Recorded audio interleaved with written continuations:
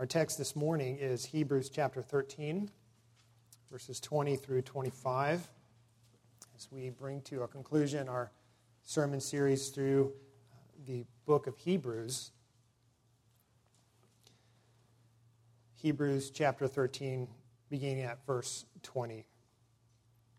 And there we read, "Now may the God of peace, who brought again from the dead our Lord Jesus, the great shepherd of the sheep, by the blood of the eternal covenant, equip you with everything good that you may do his will, working in us that which is pleasing in his sight, through Jesus Christ, to whom be glory forever and ever. Amen. I appeal to you, brothers, bear with my word of exhortation, for I have written to you briefly. You should know that our brother Timothy has been released, with whom I shall see you if he comes soon. Greet all your leaders and all the saints. Those who come from Italy send you greetings. Grace be with you all." So as the writer of Hebrews concludes his letter, we see that he concludes with closing personal remarks and also with a benediction. In fact, your copy of Scripture probably has a title just above the section over verse 20 that says benediction. And so what is a benediction? Well, it actually means good word. And all the New Testament letters include a benediction at the end. Some are longer, some are shorter. And what they are prayers to God on behalf of the readers. They are a sure word of blessing upon Christ's church. And for many of us, the benediction at the end of our worship service is one of the high points of the worship service, as you and I hear again the promise of God's blessing upon his church. And so for the benediction, I raise my hands at the end of the service and I recite one of two passages. The first is either Numbers chapter 6, verses 24 through 26. It's known as the Aaronic blessing. It reads, "The Lord bless you and keep you. The Lord make his face to shine upon you and be gracious to you. The Lord lift up his countenance upon you and give you peace." And the other benediction is from 2 Corinthians chapter 13, verse 14. "That the grace of the Lord Jesus Christ and the love of God the Father and the fellowship of the Holy Spirit be with you all." I like the benediction from 2 Corinthians chapter 13 because it is explicitly Trinitarian. And so when we think about the benediction at the end of the service and even at the end of the letter to the Hebrews, it's important for us to understand that it's not just a formal way of concluding our service or concluding a letter, but the benediction actually has a biblical basis because it is God's sure promise of blessing upon you and upon me, upon his people. In the Old Testament, the high priest would pronounce such a blessing. In fact, the benediction from Numbers chapter 6 that I just read was given by God to Aaron, who is Israel's first high priest. And God instructed Aaron through Moses how he was to bless the nation. And then the Lord Jesus Christ, who is our great high priest, he pronounced a benediction upon his people, upon his disciples before his ascension. We read in Luke chapter 24, verse 50, "And Jesus led them out as far as Bethany, and lifting up his hands, he blessed them. And while he blessed them, he parted from them and was carried up into heaven. And they worshipped him and returned to Jerusalem with great joy and were continually in the temple blessing God." And so you see this pattern throughout the Scriptures of how those people that God appointed were people through whom God blessed his church. And the Lord continues to do this through pastors, through ordained men who minister in his name.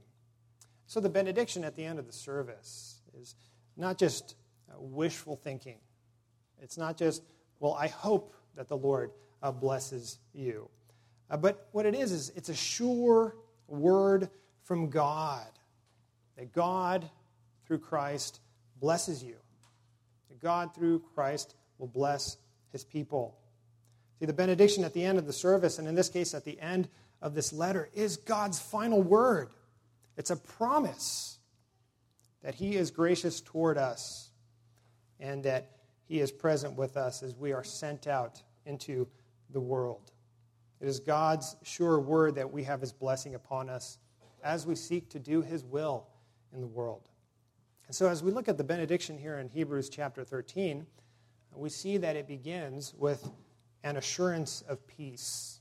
It begins with an assurance of peace. We see in verse 20, the writer of Hebrews says, "Now may the God of peace." And the peace that he is referring to here is primarily the peace of the gospel, the peace that Jesus established between believers and God through his cross. Because as we look at the scriptures, we understand, do we not, that we are not born into a state of peace with God. That is not our natural state. The Bible says that we are born enemies of God because of our sin. We are born as aliens and strangers to God. That outside of Christ, we're separated from God because of sin. Apart from Christ, the Bible says that we are objects of wrath. And even in the book of Romans, the Apostle Paul says, when he's speaking about how Christ has reconciled us to God, he says that Christ did this while we were enemies. Right? That was our natural state outside of Christ. Outside of Christ, there is no reconciliation with God. There is no peace with God. And, in this world that we live in this world, there are so many people who are seeking after peace. Right? Political peace. They're seeking after peace of mind. But they don't realize that the most important thing is to have peace with God through Jesus Christ. Because if we were to have all the luxuries in the world, all the comforts in the world, and if we were to somehow experience political stability throughout the world, in a sense experience some kind of utopia here on this earth, and yet God was still our enemy, we would have nothing. Because all of that worldly stuff we know perishes. Right? It is our relationship with God that is eternal. And that relationship will either be defined by his wrath bearing down on us eternally, or for those who trust in Christ, it will be defined by peace, by shalom, as the Old Testament says, for those who turn from their sins and who trust in Christ. Right? See, this is one of the problems with Israel in the Old Testament. We read in Jeremiah chapter 6, verse 13, that Israel broke her covenant with God through her sin and idolatry. And the prophet Jeremiah says, "For from the least to the greatest of them," as he is receiving the word from the Lord, "everyone is greedy for unjust gain, and from prophet to priest, everyone deals falsely." We see that God condemned Israel not only for their wayward lives, but especially for their idolatry and their false worship. And then we read in Jeremiah chapter 6, just a few verses later, in verse 20, the Lord says, "Your burnt offerings, your worship is not acceptable, nor your sacrifices pleasing to me." Israel, even though that they were living in sin, they believed that by merely making offerings and sacrifices, even though their hearts were not right with God, that God was somehow still pleased with only their outward worship.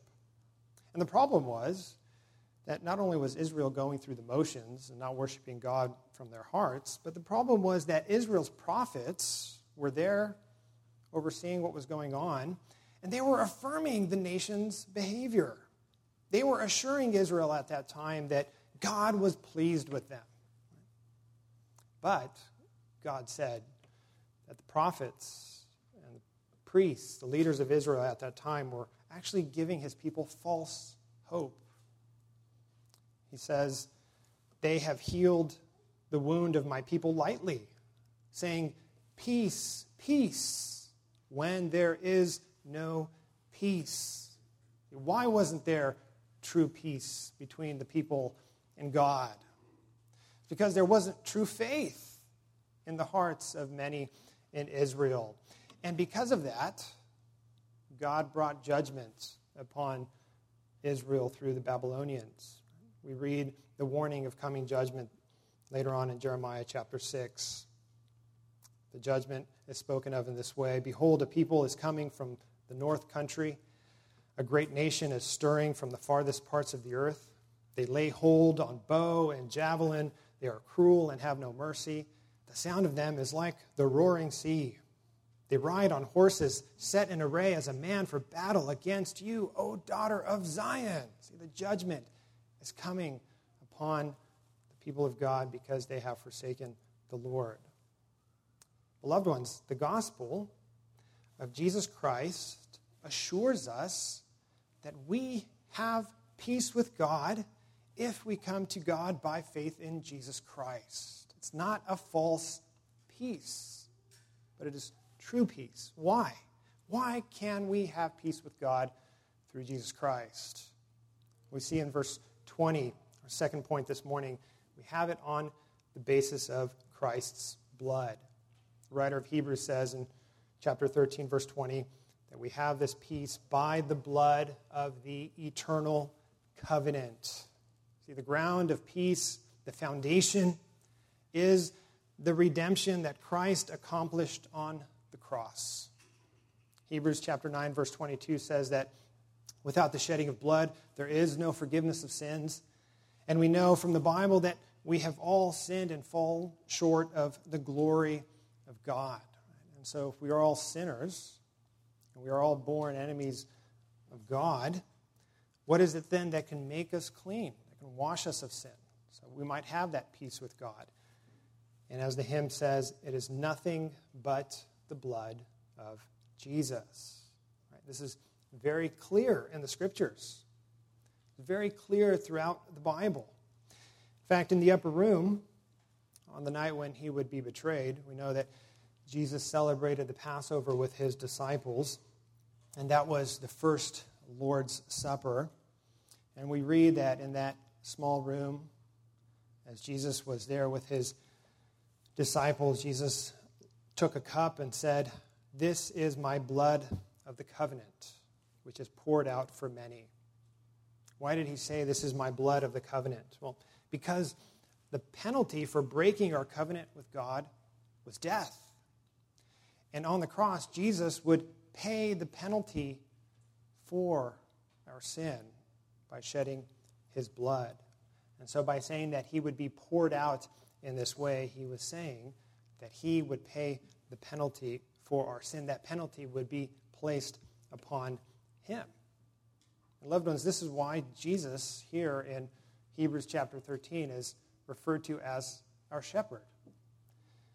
As we read here in this benediction in Hebrews, and what makes him our shepherd, our great shepherd? It's the fact that he laid down his life in order to give us eternal life. He shed his blood in order to secure the blessings of our eternal covenant with God. Now, Jesus said this of himself before he went to the cross. As we read in John chapter 10, he said that he is the good shepherd because he lays down his life for the sheep. That's significant. You think about the wording there in John 10. Because what he is indicating is that his death is a voluntary death. See, he is willingly laying down his life for his people. It's not being taken from him. He's not being forced to do it, but there is a willingness on his part as he has covenanted with God the Father and God the Spirit in accomplishing our redemption. Jesus says there in John chapter 10, "I am the good shepherd. The good shepherd lays down his life for the sheep." And then verse 17, "For this reason the Father loves me, because I lay down my life that I may take it up again. No one takes it from me, but I lay it down of my own accord. I have authority to lay it down, and I have authority to take it up again. This charge I have received from my Father. So, by faith in Christ, by faith in our good shepherd, we have peace with God on the basis of his blood. And now we see that this peace is confirmed by his resurrection. Our third point, that this peace that we have is confirmed by Christ's resurrection. As we see in Hebrews 13, verse 20, that Jesus is the one who, through the Father, was brought again from the dead. He was raised by the Father. The Bible says that on the cross, he willingly undertook the humiliation and suffering that was rightly ours because of sin. We know that. And that on the cross, as he was bearing the weight of our sin upon himself, it wasn't so much the agony of the nails and the punishment that he received beforehand, but it was the agony of him bearing the wrath of God, the suffering that came with it that was so intense that it ultimately killed him. Jesus, we read in the Gospels, and we read so clearly in the New Testament, Jesus died on the cross for our sins. But loved ones, we know that the story doesn't end that way because he rose again from the dead. Now, that's what we confess in the Nicene Creed. Confessed it this morning, that Jesus, for us and for our salvation, came down from heaven. He was incarnate by the Holy Spirit of the Virgin Mary. He was made man. He was crucified also for us under Pontius Pilate. Then we confess that he suffered, that he was buried, and the third day he rose again in accordance with the Scriptures. We confess that. We believe that. It's what the Bible teaches us. And the resurrection, therefore, is proof that God accepted the sacrifice of Christ because he raised him up on the third day, and then he exalted Jesus at his right hand. See, loved ones, had Jesus not been raised from the dead, had he remained in that grave, if his body was still somewhere in Jerusalem in some unknown tomb at this moment, one theologian says, if that were to be the case, Jesus' death would have been just one more in a long sequence of sacrifices which cannot take away sins. And the Apostle Paul says it this way: if Christ has not been raised, your faith, my faith, is futile, and we are still in our sins. See, Paul says in 1 Corinthians 15, if Christ has not been raised, we are living a lie. We believe in a hoax. We are still in our sins, and that means we ultimately have no hope of eternal life. We have no peace. But in fact, says Paul, Christ has been raised from the dead. See, he was raised on the third day. He ascended to the Father, and we know that there at the right hand of the throne of God, he rules and reigns. And from there, he will return to judge both the living and the dead. That resurrection and that ascension is evidence of the Father's acceptance of Christ's sacrifice. And the good news is not only that Christ has been raised, but all those who believe and trust in him will also be raised like him on the last day. The Apostle Paul continues in 1 Corinthians 15, for as in Adam all die, so also in Christ shall all be made alive, but each in his own order. Christ, the firstfruits, then at his coming, those who belong to Christ. See, Christ's resurrection guarantees, loved ones, that you and I will be raised bodily just like he was. So we have peace with God. We have it by the blood of Jesus. It's confirmed in his resurrection. And we see here, fourthly, it is also revealed in our lives. We have new life now. I'm going to read the benediction one more time from Hebrews chapter 13 to see how this fourth point follows after the first three. Beginning at verse 20. Now may the God of peace, who brought again from the dead our Lord Jesus, the great shepherd of the sheep, by the blood of the eternal covenant, equip you with everything good that you may do his will, working in us that which is pleasing in his sight, through Jesus Christ, to whom be glory forever and ever. Amen. The writer of Hebrews is underlining the fact that we have new life now, that the bonds of sin have been broken by Christ, by the power of his cross. See, he has freed us, loved ones, from the penalty of sin by taking the curse upon himself. And he has freed us from the power of sin. Sin no longer reigns in our mortal bodies. Sin is no longer master over you and me. As one writer says, in the Christian life, though some sin remains, no sin reigns. We now have a new master. It's no longer sin, but now it is Christ, loved ones. As we look at this text, this benediction in Hebrews, we see that it is Trinitarian through and through. You and I have peace with God the Father. That peace is given to us through Jesus Christ, and we are now at this very moment being sanctified by the Holy Spirit. This is the promise of the gospel. And God is working in us at this very moment to will and to do according to his good pleasure. As Paul says in Philippians chapter 2. He has saved us, loved ones, through Christ, and he is sanctifying us by his word and his Spirit. And so as we consider the importance of this benediction and the idea of a benediction within a worship service, sometimes as we draw the service to a conclusion, one of the things that we might be in danger of is falling into a kind of repetition, right? Of just going into autopilot. And so when you hear the benediction, it's just another thing that the pastor says before church gets out. And so I want to remind us this morning about the importance of it, not just in the worship service, but the importance of what it means for you and I to be blessed by the Lord, to receive a blessing from God.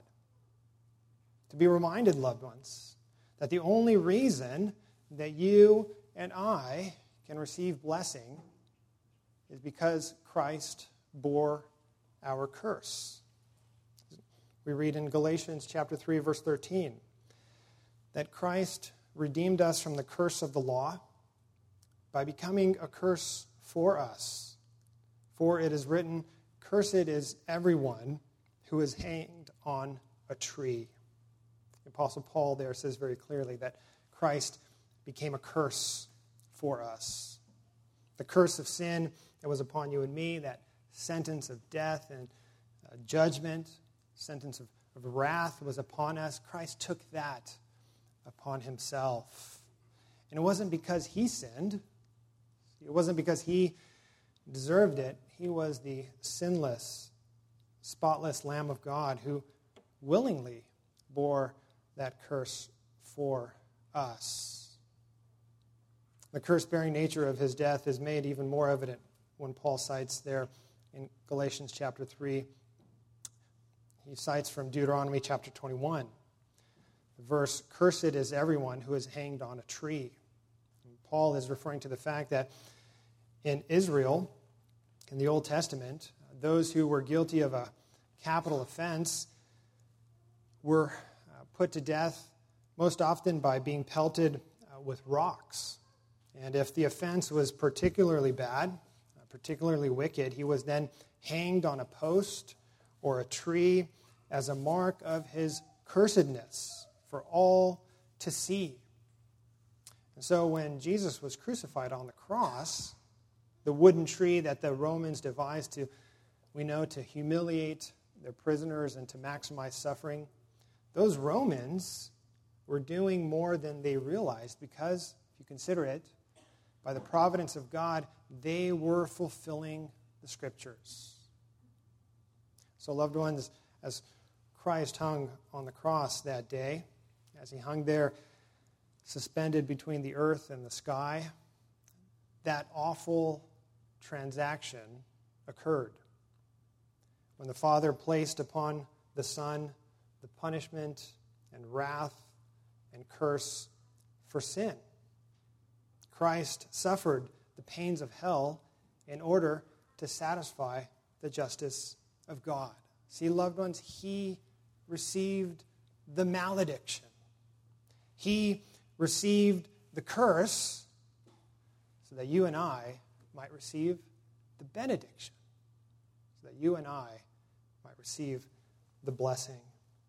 And the good news gets even better, because not only did Christ take the curse upon himself, thereby allowing us to receive peace and blessing, but we know that he also gives us his righteousness so that we might be able to stand before God, not only not guilty, but we might be able to stand before God in the Son and receive all the blessings that come by faith in him. So we join with the writer of Hebrews and with the church throughout the ages, saying in response, all praise and all glory be to him.